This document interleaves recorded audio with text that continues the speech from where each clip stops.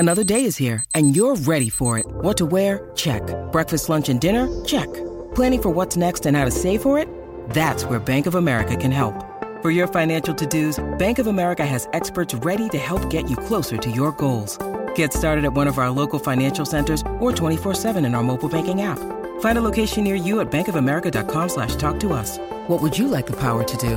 Mobile banking requires downloading the app and is only available for select devices. Message and data rates may apply. Bank of America N.A., member FDIC. Mother's Day is around the corner. Find the perfect gift for the mom in your life with a stunning piece of jewelry from Blue Nile. From timeless pearls to dazzling gemstones, Blue Nile has something she'll adore. Need it fast? Most items can ship overnight. Plus, enjoy guaranteed free shipping and returns. Don't miss our special Mother's Day deals. Save big on the season's most beautiful trends. For a limited time, get up to 50% off by going to BlueNile.com.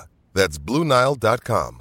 What is going on, everyone? It is time for another edition of Strictly Business, presented to you exclusively by Podcast Heat and AdFreeShows.com. I, of course, am John Alba. Now, normally, every single week here on the podcast, I'm joined by the man I refer to as the man of the hour, Mr. Eric Bischoff. But unfortunately, Eric had some technical difficulties this week, just as we were about to record.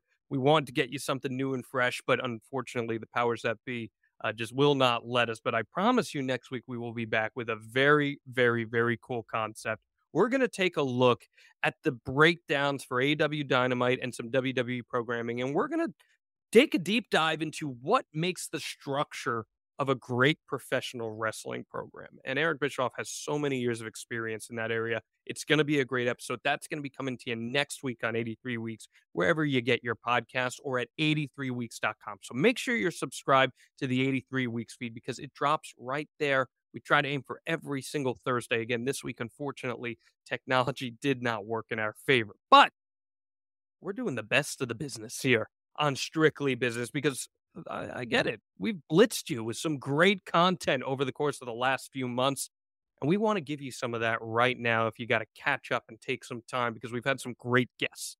And one of those guests in particular was Isaac Riston. This man's been nominated for Grammys up the wazoo, including a recent Grammy win. So congratulations to Isaac, an Ad-Free Shows member, a former guest on the show.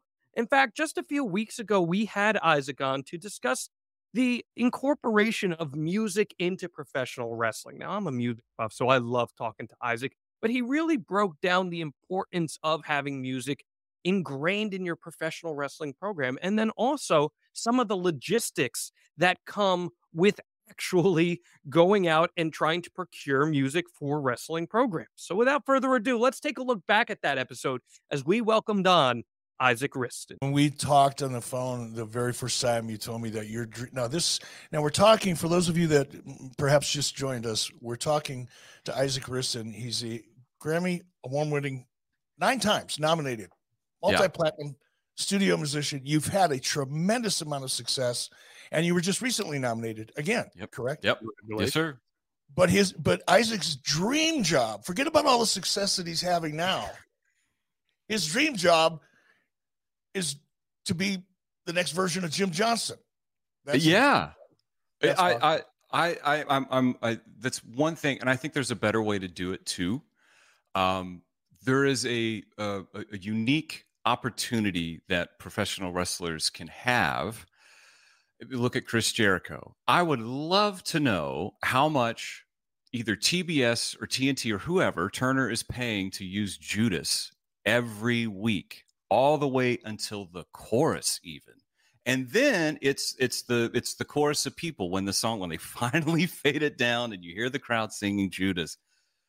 What a great move. What if every wrestler could have that opportunity? What if we could create you a song, and not only do you get to use it, we allow the licensing to kind of flow through whatever medium that you're on, or whatever network you're on, but you also get a percentage of publishing, and you might even get a percentage of the master. Ooh. That would be a real big game changer in that industry, not only for professional wrestlers, but for any athlete, anybody that's using a licensed music. All music needs to be licensed anyway. Why not own a little bit of it? Well, I think WWE has done that, for a long time. And I know Jimmy Hart, when Jimmy worked for me, And unfortunately, I just wasn't that knowledgeable of the revenue model for music. It was very hard to follow for me because I never really looked into it closely enough to understand it.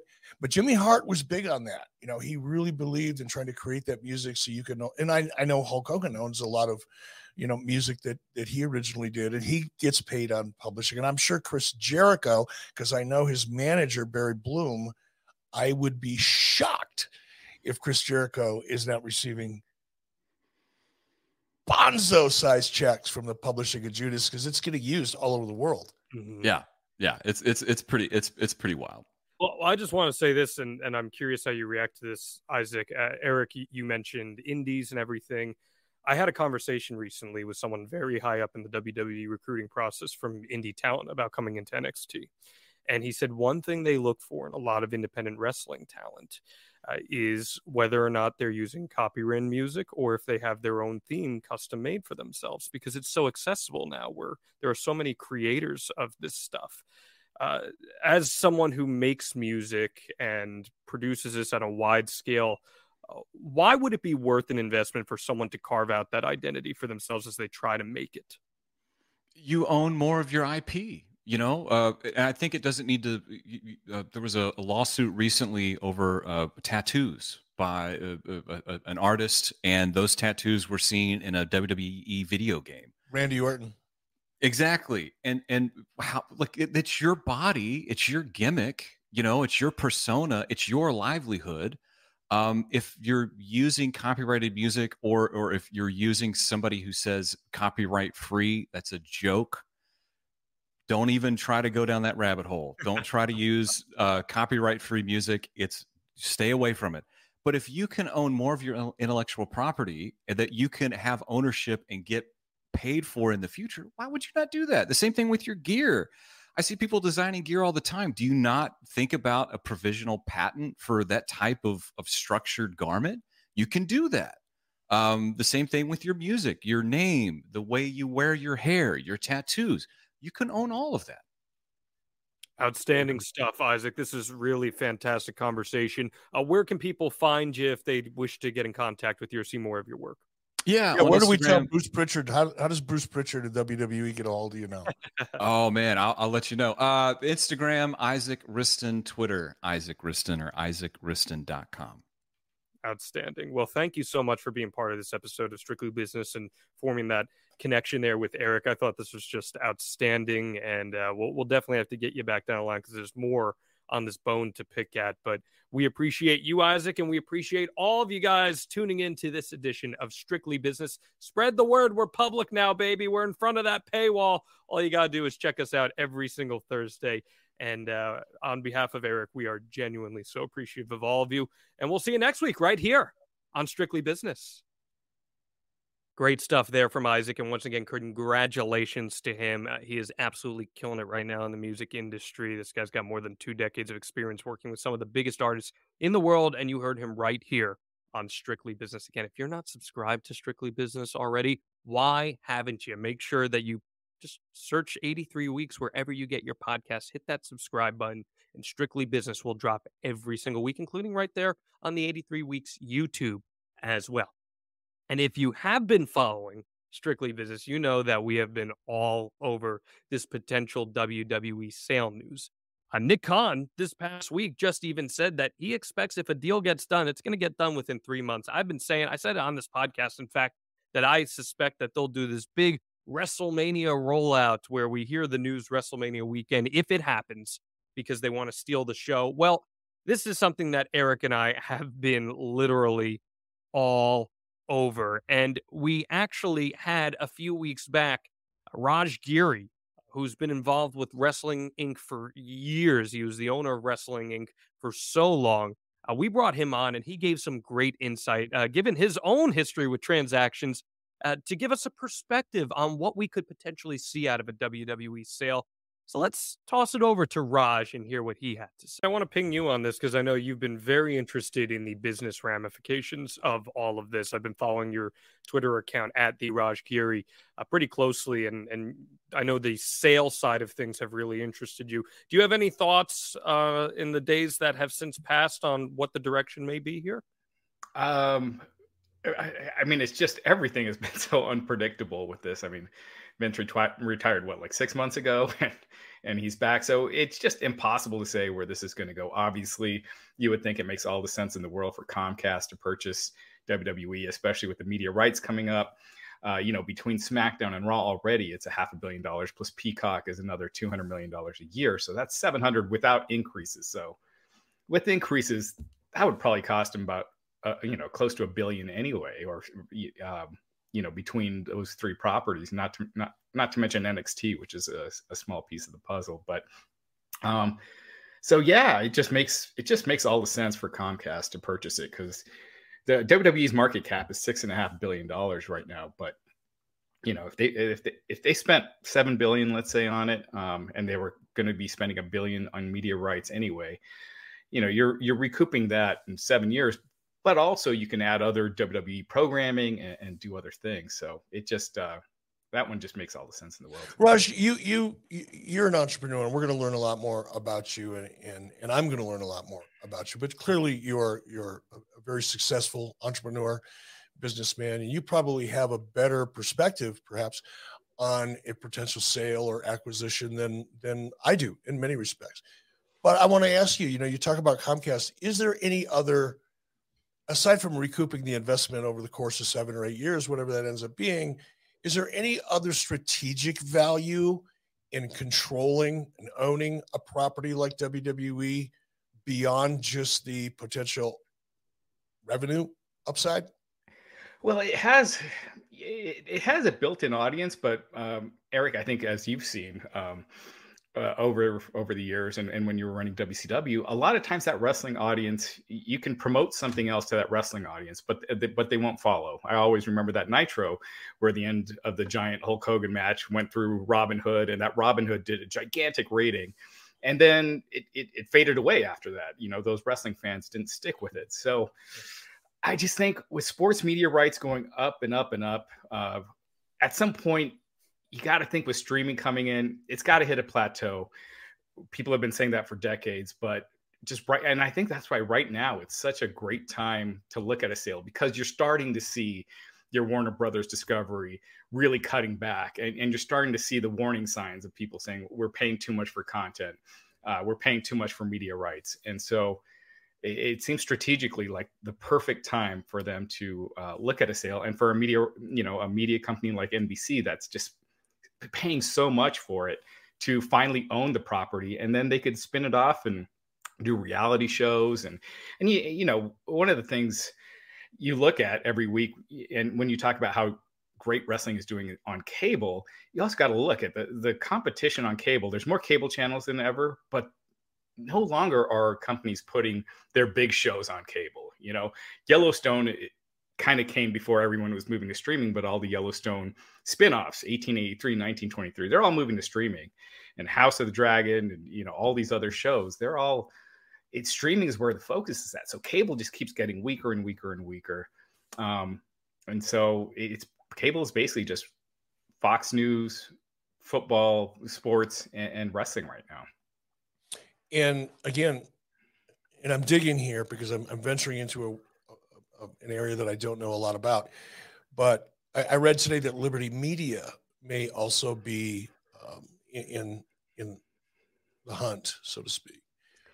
But when it comes to negotiating, a company like Comcast controls a lot of cable outlets, right? Mm-hmm. I mean, I think they probably control more local cable outlets than just about anybody in the country. Does having WWE or another extremely popular brand like WWE, having that under your roof, does that give you leverage in negotiating going forward in terms of cable fees?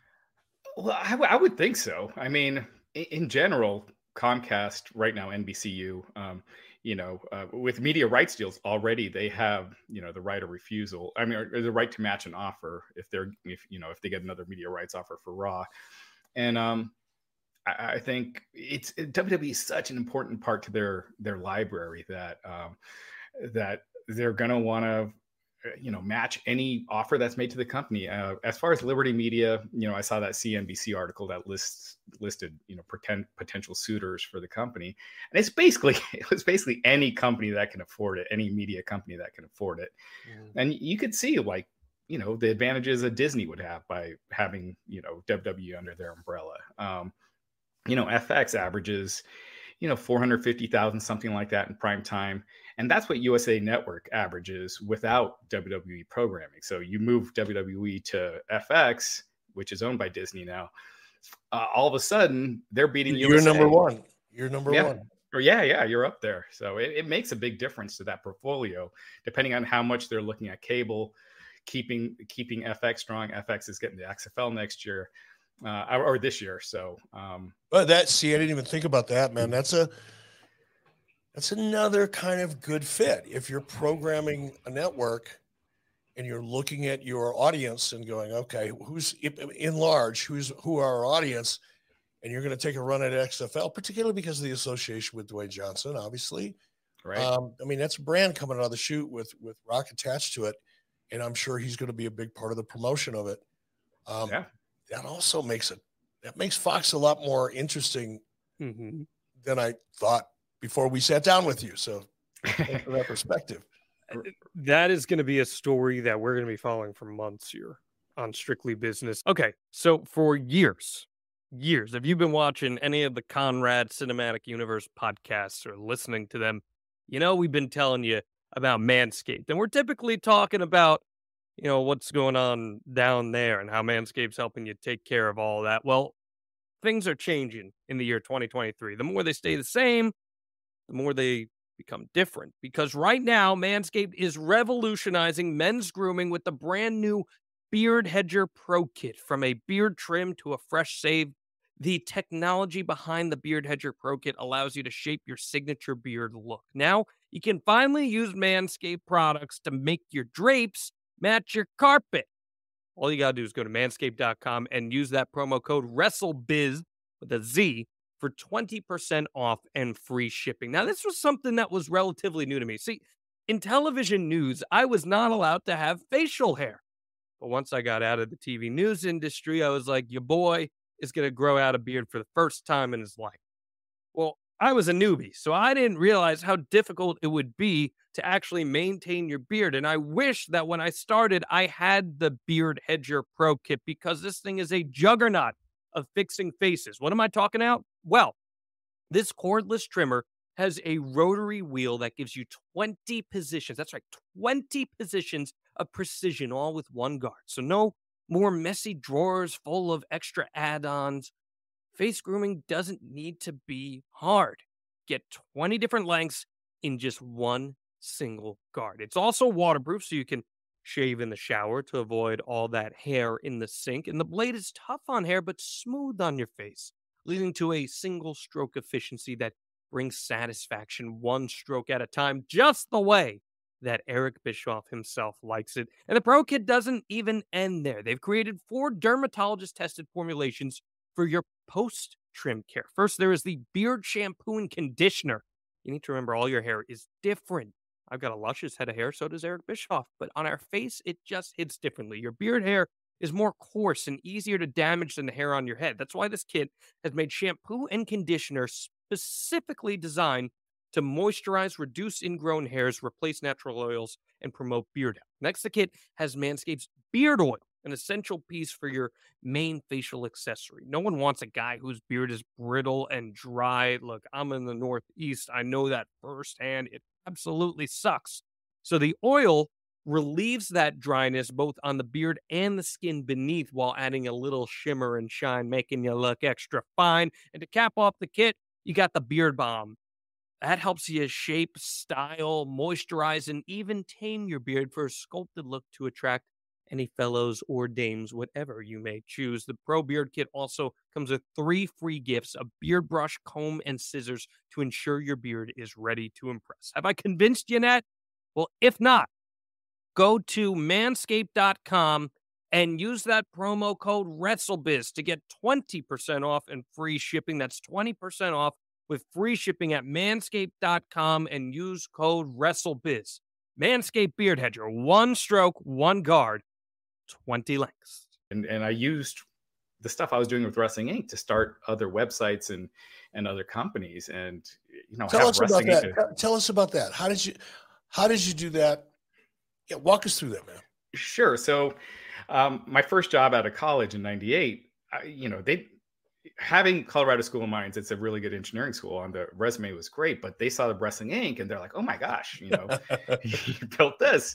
And so I was hired immediately. I met a guy who is not of Indian descent, but we started a site called IndianDating.com because at the time I was born here and in the US, and a lot of the websites out there for Indian singles were based around like marriage. And most of the people I knew, you know, they weren't looking for marriage right off the bat, or, you know, looking for it eventually. And so I was like, this would be a great site. You know, there was really nothing like it at that time. So we started the site called IndianDating.com. And can I ask you? I'm sorry, I hate being interrupted, and I hate interrupting others. But such interesting points here. When you and your friends said, okay, let's come up with an Indian dating site, not necessarily for people that are interested in marriage, but for casual dating. Were you targeting Indians such as yourself, members of the Indian community such as yourself, that were really born in the United States, had more of a U.S. kind of culture that influenced them throughout their lives, as opposed to the traditional Indian culture who may not be comfortable with what we do here in the country?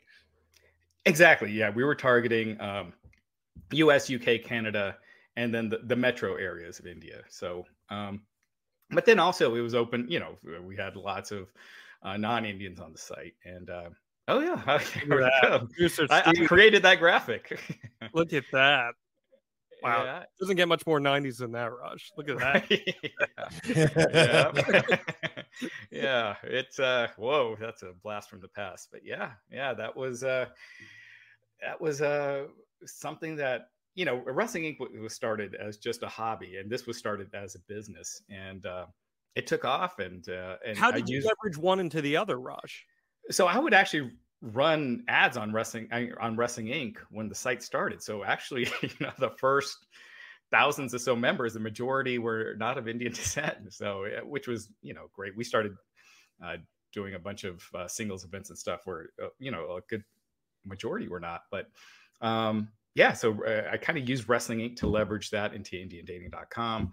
When I started Fightline.com, I used Wrestling Inc. That, you know, MMA and pro wrestling kind of have a very similar audience, and that really got Fightline to take off. So, but yeah, the Indian dating, it was a completely different mindset running that than Wrestling Inc. But I don't know if it would have gotten off the ground without it.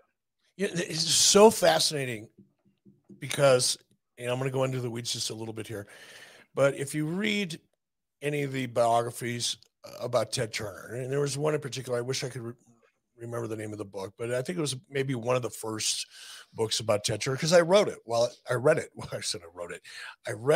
was working for him. And in that book, there's a portion of it that describes why Ted Turner was such an advocate for professional wrestling with regard to building his network.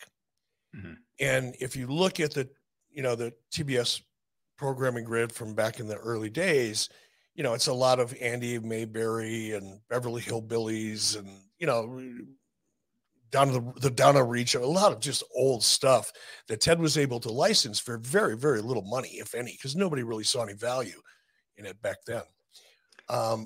But Ted believed firmly that in addition to that, because you have to program, you got 24 hours a day, you've got to program it with something. But Ted believed, according to this book, that wrestling, and the wrestling audience in particular, was dependable, was consistent, and was a lot larger than most people thought it was. And Ted believed, and yes, he was a wrestling fan, I think a casual wrestling fan, I guess, if you put him in a box. But Ted saw the opportunity, because the wrestling audience was so loyal and so unique, that you could build off of that audience, similar to what you guys did. You used the wrestling audience to build an entire different business model, but you leverage that, the strength of that audience and your relationship with them to do that. And if you take that to the next level of thought, that kind of brings me back to the question about Comcast or Liberty Media.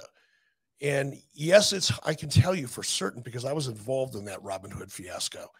And there has been others, by the way. That wasn't the only one. There were other times when, Brad Siegel and TNT really put a lot of thought and effort and time and money behind trying to build a lead in that would be complementary to Nitro and a lead out. And almost all of them failed. But the fact that you've got 2 or 3 million, or in the course of TNT back then, you got 6, 7, 8 million viewers every week. That base of audience allows you to promote other, maybe not something that people will watch, but you can promote other things too. And that's what you guys did, man. You and Ted thinking along the same lines. I love that. And also the UFC. I mean, where would they be if the Ultimate Fighter didn't start right after Raw? And that they had to get Vince McMahon's permission for that. But that first season of Ultimate Fighter, which really kicked off the UFC, that was because it aired right after Raw. That's how I became a fan. I got into the Josh Koscheck, Chris Lieben drama, and the rest is history. So UFC owes a huge portion of their success to Raw being their lead-in early on.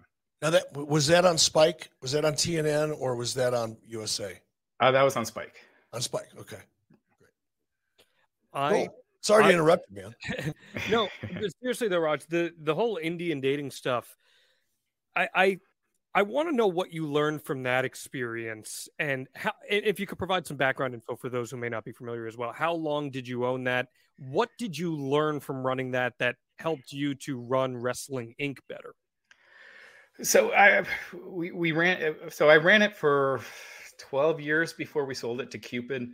And gosh, it was one thing I learned is I had taken too much on in a lot of ways, because we would do these singles events all around the country. So we'd fly to New York and they would all sell out. So we'd go to New York, do 3 events, and then that Sunday night's a pay-per-view. So I'm like, leaving an event and then, making sure everything on the site is covering a WWE pay-per-view or Impact or whatever it was that night. And it was handling a lot. And it's 2 different mindsets, because Indian dating, it's relationships, and it's subscriptions, whereas Wrestling Inc. was all advertising based, and there were no subscriptions. So it's putting on different hats and switching them on and off constantly. But it's two different complete different businesses. And I learned things from Indian dating. Like, I wish I would have gotten more aggressive. We hit close to 1 million subscribers, but we didn't take any investor money. We weren't, we kind of stayed just using our own profits to build a brand and everything. And it did really well, but I think it could have gotten to the next level if we would have been more aggressive. And I got more aggressive there. That's the better design. And if you look at a later design, or maybe an earlier design, but it's actually me and my wife, that the girlfriend at the time, that were on there. But getting more aggressive. Don't just sit on your laurels, and just keep pushing and pushing. And with Wrestling Inc., once I sold Indie Dating, I was, my foot fully on the pedal. So at some point, did you guys were sitting down and, having a cocktail, talking about business, maybe over dinner, and say, hey, this Indian dating site, man, we're having a... What's up, everyone? It's Reality Steve, your #1 source for all things Bachelor Nation and reality TV. Every day, I'm giving you the behind-the-scenes juice and your info on all your Bachelor Nation stories, and also interviewing some of your favorite reality stars. My name has been synonymous with spoilers, but I'm so much more than that. Give me a listen. The Reality Steve Podcast, part of the Believe Network. Just search BLEAV on YouTube or wherever you listen. A lot of success with this. We launched it off a wrestling website. We did get another super chat from Joel that we're going to pull up here, and this can kind of launch us into our conversation, Eric. So as we know, after the Stephanie McMahon stuff went down, a whole bunch of chatter started. I started hearing things. A whole bunch of people started hearing things. You started hearing things. And there were then reports that WWE was either in full agreement on or had sold to Saudi Arabia. And Joel asks, Eric, I value your opinion more than anybody.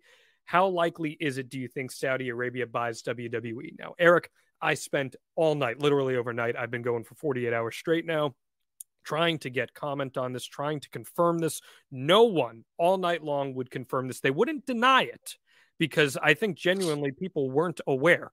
But firmly this morning, I was able to speak to someone pretty high up in the WWE pecking order who said at this time, any report that a sale is done or agreed upon is completely false. And others have also reported similarly. So, Eric, Joel wants to know, how likely is it, do you think Saudi Arabia buys WWE? Yeah, I'm going to answer Joel's question, but I want to go back to those stories and where they came from as soon as I do. So let's not forget. How likely is it? Look, anything's possible. If you step back, kind of take a macro, big picture view of things, Vince McMahon and Saudi Arabia have been doing business together for about 5 years now, right? 6 years, whatever it's been. 2018 was the first Saudi show. Okay. So about 5 years, going on 5 years. A lot of money has passed back and forth during that period of time. And all parties seem to be, for the most part, except for one little glitch, enjoying the relationship because it's continuing. If they weren't enjoying it, it wasn't working out, it wouldn't. So it's a good relationship. Who knows how good of a relationship it is between Vince and the Saudi government? We don't know. So it's possible. That's why it's possible. We know that the Saudis are investing in media properties, right? We know what is it? The LIV, is that what it's called? Live Golf. So there's Live a term. Golf. We know that they've invested a ton of money in that. There's a term called sports washing, which is what happens when entities that maybe are controversial or a government like Saudi Arabia, they utilize sports as a way to mediate and do business in a more positive light. And that is generally what people refer to what is happening in Saudi Arabia with the Live Golf Tour and some of the other ventures they've done. And this, if that were to be the case, this would be an example of that. Yeah, well, it would be an extension of the Saudi government using WWE currently under its current agreement to do that very same thing. But so is it possible? Of course it's possible. But here's why I think it's more remote, certainly than we thought last night. Because if WWE, here's another, before I go there, Live Golf and the Saudi government can't find a TV deal. Nope. Because TV networks don't necessarily want to be in business with Saudis. It's a challenge. It's a controversy, and they don't want to do it. So, the Saudis have dumped a ton of money into Live Golf, but so far, despite having really a cream of the crop roster of professional golfers, they can't get a TV deal. What's that tell you? So that's why I think, is it possible that Saudis could maybe not buy the whole thing, maybe invest a portion of whatever it's going to take to buy it as a non-active, non-major stakeholder? Yeah, definitely. I see them being a player. But I think because of the challenge of television rights, so far at least, I think it's a pretty remote possibility, because if you look at the WWE, it's currently a $6.6 million market cap company. A large portion of that is because of the rights fees that it's getting. Well, if you take those rights fees out of the equation for WWE, what does that 6.6 valuation look like? It changes dramatically. That's why I don't think it happens. But I could be wrong. We don't know. So let's dig into the reporting then, because that was an element of this that I know you wanted to discuss, and I can speak ad nauseum about, but I'd love to hear your initial reactions to that. Well, I mean, first of all, when I woke up this morning, for the very reasons that I just laid out, I was relieved.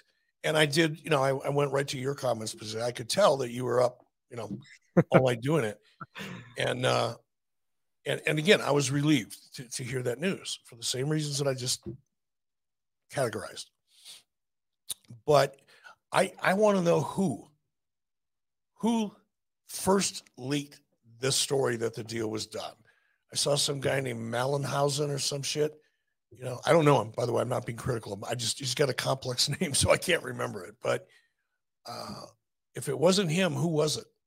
So Cassidy Haynes from Body Slam was the first to report it, and Steve Malhausen, and I apologize if I'm mispronouncing it after, then reported it as well. He has since deleted his tweet. Steve works for DAZN and Sporting News. He's since deleted his tweet. Cassidy's remains up. Why would they do that? Why would they do what? Report the news? Why would they report something that isn't true? So my thought process, and again, this is just my thought process here, is I don't think either of them, especially Cassidy, who was first to report it, who has also, by the way, and this needs to be said, reported very accurate information in the past. There's the tweet from Cassidy. I don't care what he's done in the past. Why would he report a story that isn't true? So what I'm saying is I believe he believes that his sources have fed him correct information. I don't believe he is purposely misleading anybody by reporting this. I think he believes in his source.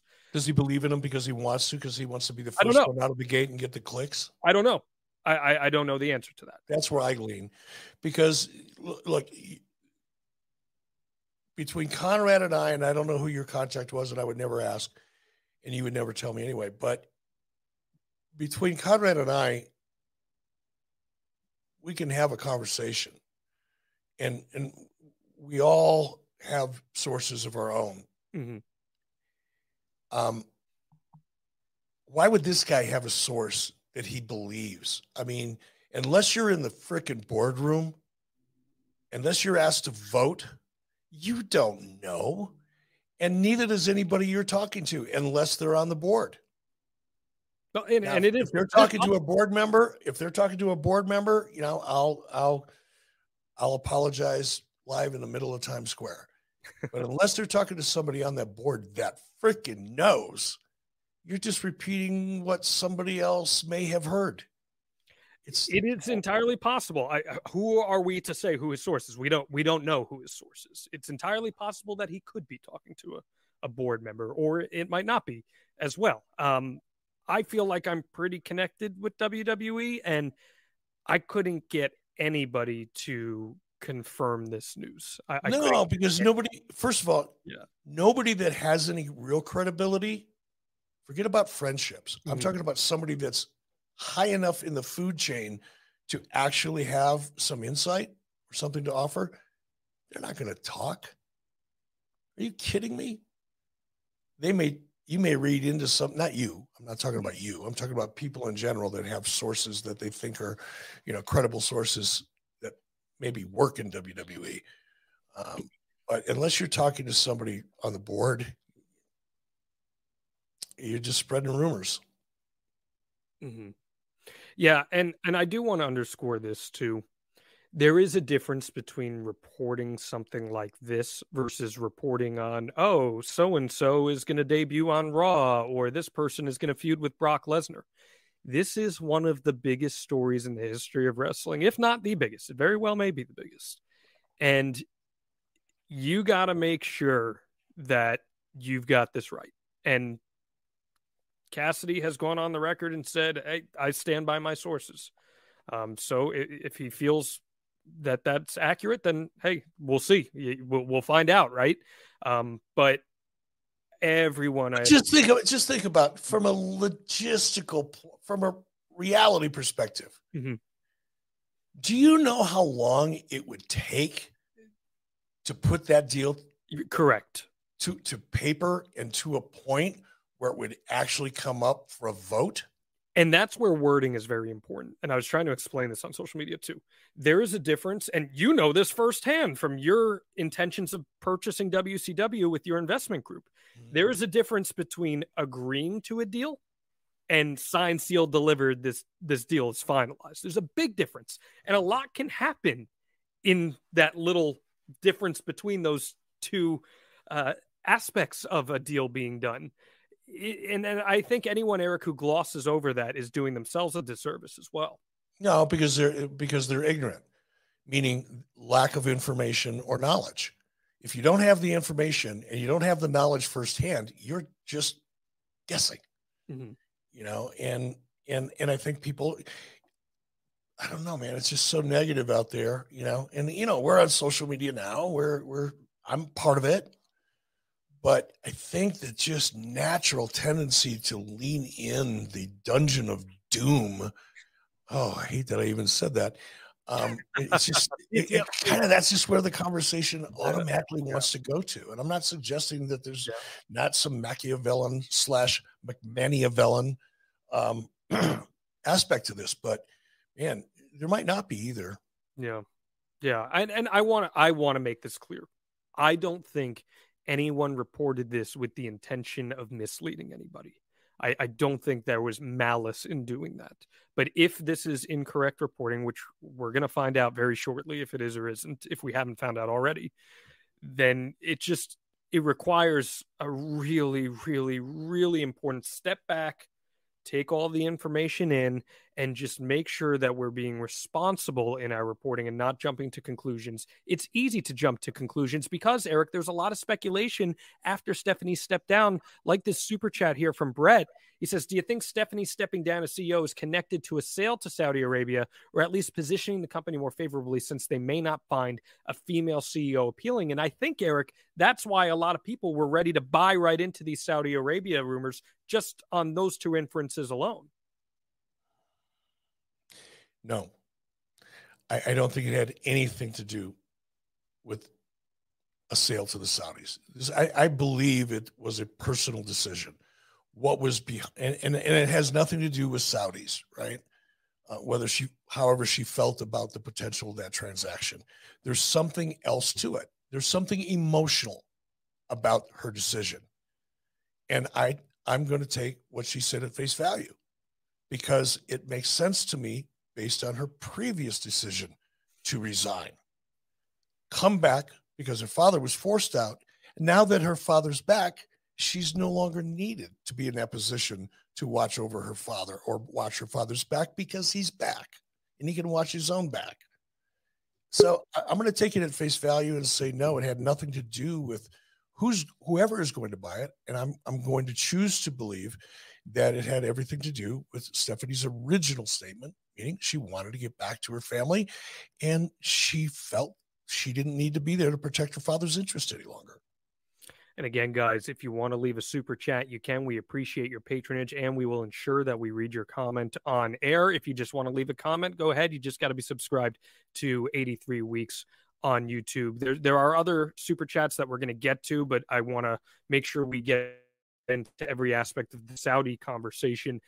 Just as is, again, guys, currently, as things stand at this moment of time, I've been told there's no deal in place. There's no agreement in place with Saudi Arabia. Others have corroborated such. I'm just trying to think, Eric, is there anything else on the Saudi aspect of this conversation that you'd like to put out there before we move into other elements of a potential sale? Nope, I think we covered it. NMLS number 65084, equal housing lender. Woo! The 5-star reviews are in and it's confirmed. SaveWithConrad.com can save you thousands. Jimmy E writes that we saved his family more than $1,000 a month. James S says we saved his family more than $1,200 a month. But how much can you save? It's free to find out right now at SaveWithConrad.com. But if you've got a second mortgage, if you've got credit card debt, or even worse, if you're in a 30-year loan, it's not a matter of if we can save you money, but a matter of how much. At SaveWithConrad.com. So if you've been watching WWE programming, you know that the Bloodline story has captured everyone's attention. And it's not just intriguing, it's actually delivering tangibly. This past week's SmackDown delivered some of the highest show end ratings that we've seen in terms of viewership in a long time on SmackDown. An actual increase in the final hour because people wanted to see what would happen between Roman Reigns and Sami Zayn. And just last week, we brought on a connoisseur of storytelling. Tom Deschain's a professional storyteller and historian in his own right. And we wanted to talk to Tom about what makes this Bloodline story so special. And believe me, this was insight you're not going to get from anyone else. One of the things I want to really zero in on before we get too far into the story, because you covered some really interesting points that sometimes I think when wrestling fans hear long-term storytelling, to them, that means you shoot an angle in January, it kind of floats around, it doesn't really go anywhere, it's active, and then there's some kind of a blow off months down the road, and that, you know, oftentimes with wrestling fans, at least that I get social media responses from, well, that's a long-term story. What you just described and the attributes that you assigned to the most recent long-term story in WWE, that being the Bloodline, is some really critical elements along the way. You know, compelling characters. I think we can all pretty much agree what a compelling character is. It's subjective, obviously, but there's other elements that aren't. You know, the one thing that you said was logical, progressive, episodic, I think you said it in one sentence, storylines. And to me, that implies a lot more structure and discipline than throwing things up against the wall and just maintaining a story. Talk about the elements, if you can, if I'm clear, that go into the progression of a storyline into an arc. Yeah, well, let's go all the way thousands of years ago to Aristotle and his Poetics. For folks who, subscribe to ad-free shows, Eric's been kind enough to have me on to break down some other storylines in the past. And recently, my tag team partner, Dominic D'Angelo, and I, we have some monthly specials that we upload to ad-free shows where we do deep dives. It's called In Depth, and you can hear us go on for 3 to 4 hours breaking down step by step the storylines of the Mega Powers, which in my mind is still the number one greatest story of all time in pro wrestling. But we also break down the NWO storyline. We break down classic sibling rivalries in pro wrestling. Lots of great breakdowns there. And one of the things that I keep going back to is this isn't anything new. I mean, Aristotle discovered this all the way back in ancient Greece when he sort of laid out the first work of literary criticism, trying to explain to not only audience members, but also to aspiring playwrights and poets what goes into making a good story. And there were some key tenets that he put in there. You know, the fact that the poet or author should strive to create fictive works that are mimetic. Okay, that means imitative of real life. And I think that's one of the things that certainly resonated with this Bloodline storyline. I think we've all been bullied. Some of us may have been the bullies in the past. And that storyline, that it's a super simple one that's been told with Roman, with his family members, the sort of mental manipulation that's going on, the feelings from Jey Uso that maybe he's, not the man he once thought he was, being really sort of stripped down of all of his morals and his beliefs and everything. Some really, really compelling storylines there that are very mimetic. And even Sammy's role, Sammy trying to get the attention of the head of the table. Sammy, the guy who was just in the Jackass match at WrestleMania 38 and was sort of the laughingstock of the industry, sort of a mid-card to lower card sort of talent at the time, trying to get in with the head of the table. You know, we've all been in those situations where we've tried to hitch our star or wagon to a star. And so just some of those really simple elements are mimetic, but also Aristotle said, you have to have stories that have dramatic, sort of logical peripeteia. Okay. And peripeteia are simply twists and turns, ups and downs, reversals of fate within a story, or as we in pro wrestling would call them, swerves. And I think that's been one of the most sort of rewarding things about this storyline that we've been getting all the way back since the summer of 2020. So we'll talk a little bit more about that in just a minute. But when we talk about long-term storytelling, it is now January of 2023. The story is just getting better and better week after week. And yet this is something that started almost 2.5 years ago now, which is just crazy. But the most important element, according to Aristotle, was that a story must progress in a consistent and unified way. And what's fascinating is when we go all the way back to the summer of 2020 and follow this story through, the same characters have been in it throughout, whether it's Kevin Owens, whether it's the Bloodline and the Usos and, Paul Heyman, whether it's Sami Zayn. And what's fascinating is they've been brushing up against one another over these last several years, and now getting to this incredible point where all the pieces are on the chessboard just in the right place to make this story as compelling as possible and to get us all at the edges of our seats. But we wouldn't be on the edges of our seats if this story hadn't been told logically, episodically, and making sense from episode to episode, week over week, month over month, year over year. And again, just that element alone is something that I've certainly missed in modern professional wrestling. That's something that I don't think we've seen very logical booking, especially from the WWE, for many, many years. So all you got to do is follow Aristotle's poetics, follow those check marks, and you will write a compelling story. And that's what we're seeing being delivered every week on WWE programming when it relates to the Bloodline. Now, if you're listening to Strictly Business right now, as it drops, you know we are just days away from the big game, and Jimmy's Famous Seafood wants to hook you up. Now, I know not all of us can be in Baltimore, Maryland. It's understandable. But thankfully, Jimmy'sFamousSeafood.com is shipping nationwide. And if you use the promo code WrestleBiz, you'll get free 2-day nationwide shipping on most orders over $125. Again, that's Jimmy'sFamousSeafood.com. Now, what am I talking about? Well, traditionally, when you think about a Super Bowl tailgate, maybe you're thinking of a full rack of barbecue ribs, a pint of crab dip, crab cake mix. Well, you could get that with Jimmy's Famous Seafood Signature Tailgate Bundle. They got the wings there as well, 2 pounds of them, as a matter of fact. But they've also got the Maryland crab cakes, the soups, the chowders, the oysters, the signature steaks, desserts, gluten-free items, and much, much more. You can customize your packages that you purchase from Jimmy'sFamousSeafood.com to give you whatever you want, whenever you want. And again, you can get free 2-day nationwide shipping on most orders over $125 by just using promo code WrestleBiz. This is a company that's been in business for more than 4 decades. They've been endorsed and featured by the likes of Guy Fieri, Bobby Flay. If those guys are lending their names to Jimmy's Famous Seafood, well, then I can tell you Eric Bischoff is confidently going to do the same. That's Jimmy'sFamousSeafood.com. Use promo code WrestleBiz to get free 2-day nationwide shipping on orders over $125, excluding steamed crabs and fresh items. Just use that promo code WrestleBiz. That's Jimmy'sFamousSeafood.com. Tom was absolutely exceptional. He is a guest that we've had before on Strictly Business, and I promise you, you will be seeing him again. That will not be the first time. So thank you again to Tom DeShanes for hopping on Strictly Business with Eric just last week.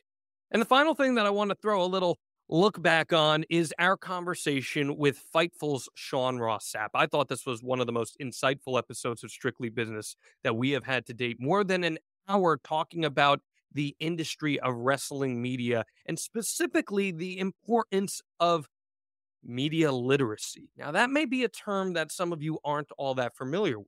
Well, thankfully, in our conversation with Sean Ross Sapp, we took a deep dive on that as he explained why that is so critical in consuming wrestling news. In your opinion, what is media literacy? Break that down for our audience. What does that mean, and why is that important in building a business model like what Fightful has?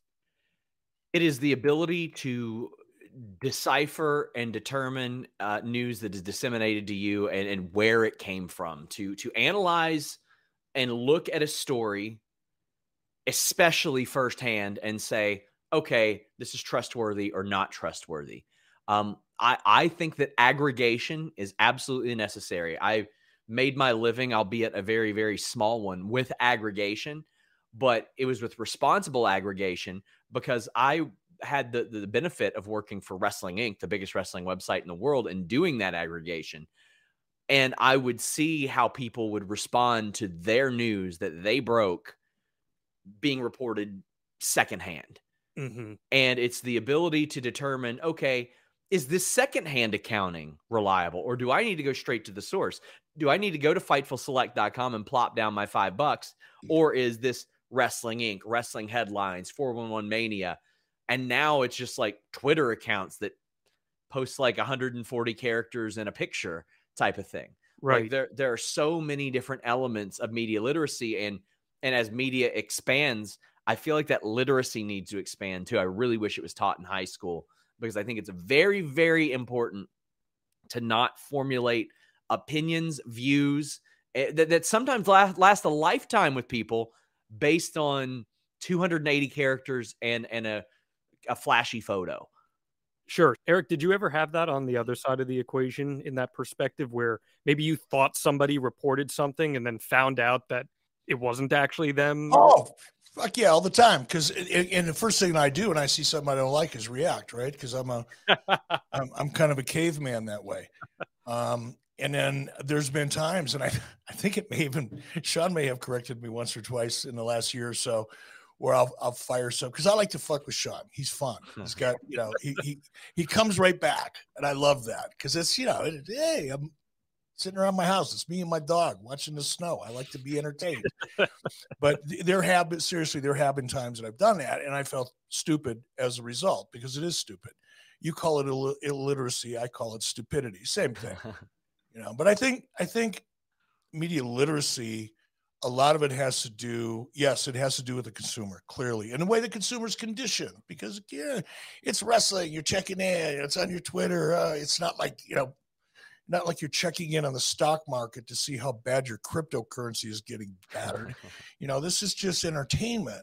And I think people have become accustomed to, unfortunately, over the years, of not taking their sources of information seriously, but assuming it's all, been done in a journalistic way. And I don't mean to get you in between, get you in the middle of me and Meltzer, but I think a lot of it has to do with the illiteracy of some of the people that produce news, including Dave Meltzer.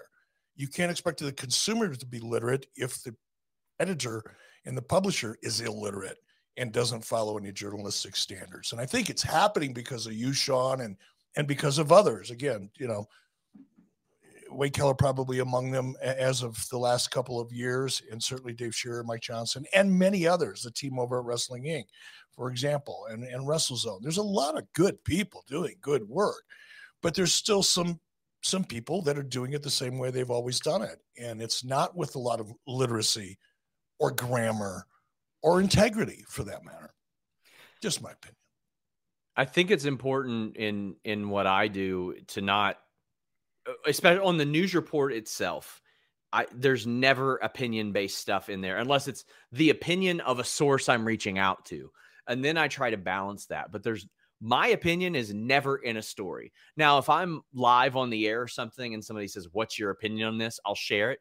But I feel like at this point, because of especially those engagement accounts on Twitter that will take anything you say and report it as if you are saying it as fact, you have to preface it with this is my opinion. It's not a report type of thing. And I hate that that's necessary on like your own streams, your own social media, because it should be assumed in a lot of that stuff. But also, I am in a unique position where I report objective news about a subjective form of entertainment.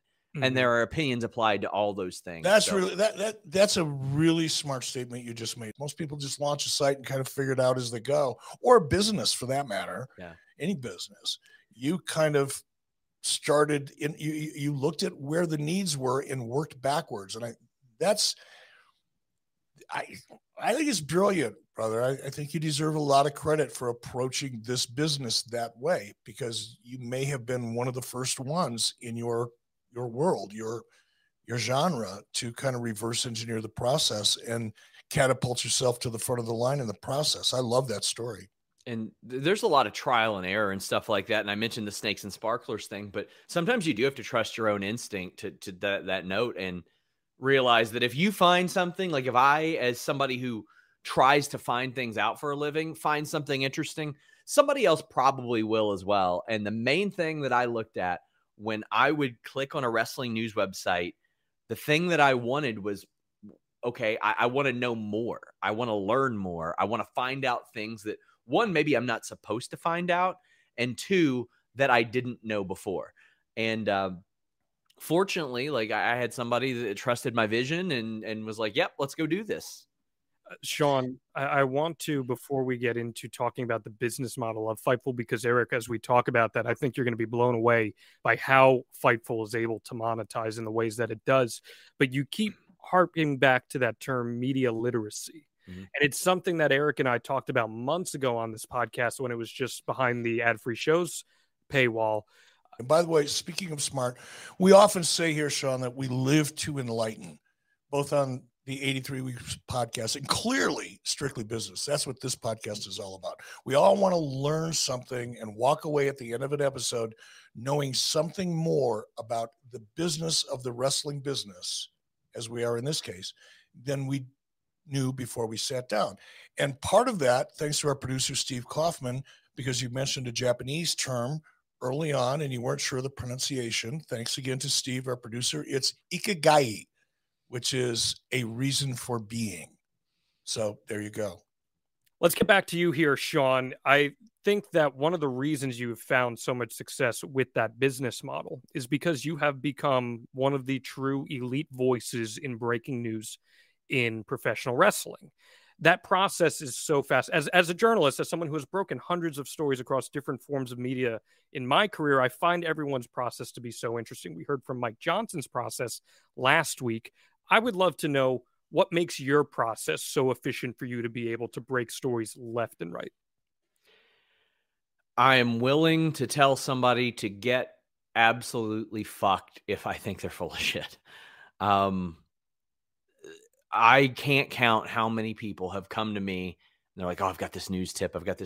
And they might be writing, they might be in news, and you're so desperate to get that first news tip or that piece of news that you're willing to almost believe anything and get whatever it takes to make that a story. And to me, it was always slow and steady, because when you do it slow and steady for long enough, well, then your consistency and accuracy and credibility get to the point to where people are just going to come to you and trust you. And the level of sources that you cultivate and develop will be much higher. Like, that was the biggest thing for me. I was willing to pass on so many things. And an unfortunate part about this job is that I have to ask a lot of very important people very stupid questions because I'm not allowed to assume. Like I remember even one time I asked a WWE exec, and they're like, you know the answer to this. I'm like, yes, I do know the answer to this in my heart of hearts, but I'm not allowed to assume the answer of this. I'm not allowed to do that. You have to tell me. You have to confirm it. You have to deny it. And in wrestling especially, that can be hard. Like, for example, when the MJF craziness was going on, if he even told me something, I didn't feel comfortable running it. He's MJF. I had to second source his own words with somebody because I was like, well, this ain't going to happen like this. I'm not going to go out like that type of thing.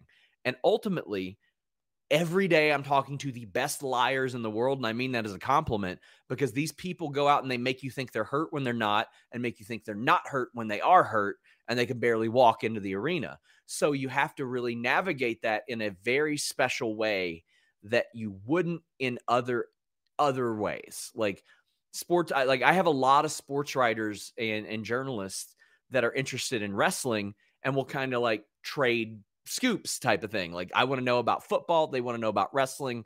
We just share what we know type of thing. And they're like, man, I don't ever have to deal with somebody trying to work me like that. That is the unique aspect of wrestling that you don't get elsewhere and that I had to sort of navigate. And fortunately, I've been pretty good at that. You've been damn good at that. What is the indicator that I am okay reporting this? Like, for me personally, if I was breaking news, I always like to try to have 2 independent sources at minimum before I ran something. What is because a lot of fans and readers and viewers don't quite understand what makes someone comfortable with going ahead and reporting a significant piece of news. So I would love to know what that baseline is for you. There are very, very rare instances where I will do anything that doesn't require double sourcing. If somebody wants to put their name on it, on the record, like if we'll just throw out a name and we'll say Eric Bischoff. If Eric Bischoff wants to tell me Eric Bischoff is starting up a new wrestling company with Conrad Thompson, well, I can run that and say, well, Eric Bischoff tells Fightful Select.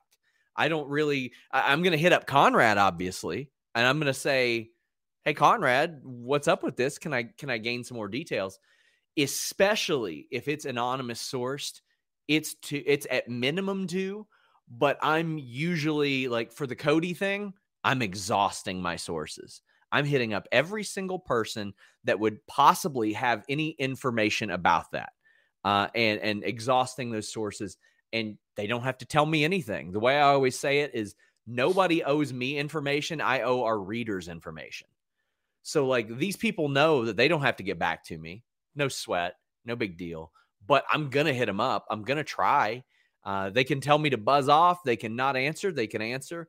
But you have to try more than you, not even try. You have to get the information from more than one place to feel comfortable doing it. And sometimes it's just about getting that tip. Sometimes just me finding out, like, for example, Goldberg came back a couple different times and I found out and I asked a WWE rep and they're like, yeah, you got us. And I don't think they were that hurt about that information being out there after that, because then they could promote that Goldberg was going to be on Raw or something like that where they weren't going to otherwise. So it really varies from situation to situation. Goldberg is like the Kiss farewell tour that started in 1998. Yes. And first of all, if someone keeps coming back, it begs the question, did they ever leave in the first place? Yeah. That's a good point. Yeah.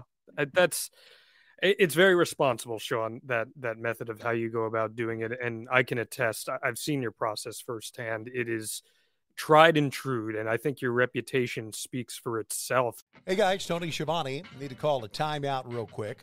Wanted to tell your listeners what I've been telling What Happened When listeners for a while now about all the cool things happening over on adfreeshows.com.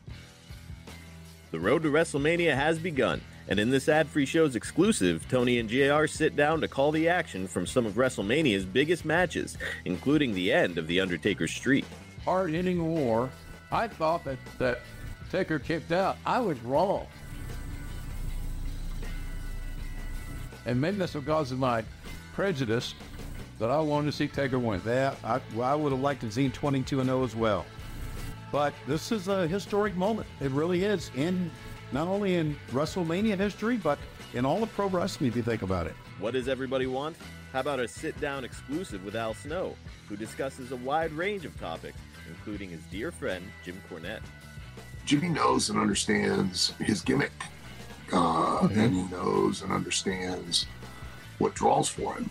And like any good worker, Jimmy's going to capitalize on it, and a lot of what you see is not Jim Cornette. It's an aspect of Jim Cornette, and it's just an aspect that Jimmy's turned the volume up on, apparently, as the years went on, a lot. Ad-Free Show members recently sat shotgun alongside Kevin Nash for a live watch-along of his WWE Championship match against Shawn Michaels at In Your House 7. Catch the event now on demand. Bullet. A year of brutal matches was too much for the big man. Too much for the big man's shoulders as he continually reached those shoulders into his pockets and came out empty from the amount of money that was paid him. That's just a small taste of what we got waiting for you. With 4 levels to choose from, see for yourself why Ad-Free Shows is the best value in wrestling today. Sign up now at adfreeshows.com. Thank you again to Sean Ross Sapp. That was one of my favorite episodes we've done here. If you haven't checked that out, go into the archives, 83weeks.com, or wherever you get your podcast, because 83 Weeks podcast feed uploads Strictly Business every single week. We try to get it to you every single Thursday if we can. Again, this week we had some technical difficulties on Eric's end, unfortunately, but I promise you we will deliver that content every single week. Next week's episode is going to be great. We're going to talk about structuring wrestling programming and what makes a good show from 8 o'clock to 10 o'clock. Eric has a ton of insight to offer on that. We live to enlighten, as he always says. So make sure you're checking that out. Subscribe, 83weeks.com, or wherever you get your podcast. Just search 83 Weeks and check out 83 Weeks as well, as that drops every single Monday with Eric Bischoff and Conrad Thompson. It also goes a long way, my friends, if you leave that 5-star review for Eric and I. Tell them specifically why you love Strictly Business and why it's one of the most unique podcasts in all of the pro wrestling space. I love doing this show with Eric every single week. I cannot wait for next week's episode. So make sure you hit that subscribe button, hit the like button, subscribe on YouTube, 83 Weeks, and we will see you next time right here on Strictly Business. John brings his skewed sense of humor. Jeff brings tips to cut strokes off your next round. Together, it's those weekend golf guys. They'll pay a lot of money to PXG and Titleist and Callaway and on and on and on, right? How many yards do you think you're going to pick up with that extra driver? I think I can get an extra 5 to 10. What if I give you 15 to 20? You pay me more. Jeff Smith teaches on the sliding scale. Those Weekend Golf Guys, the podcast, part of the Believe Network. Just search BLEAV on YouTube or wherever you listen.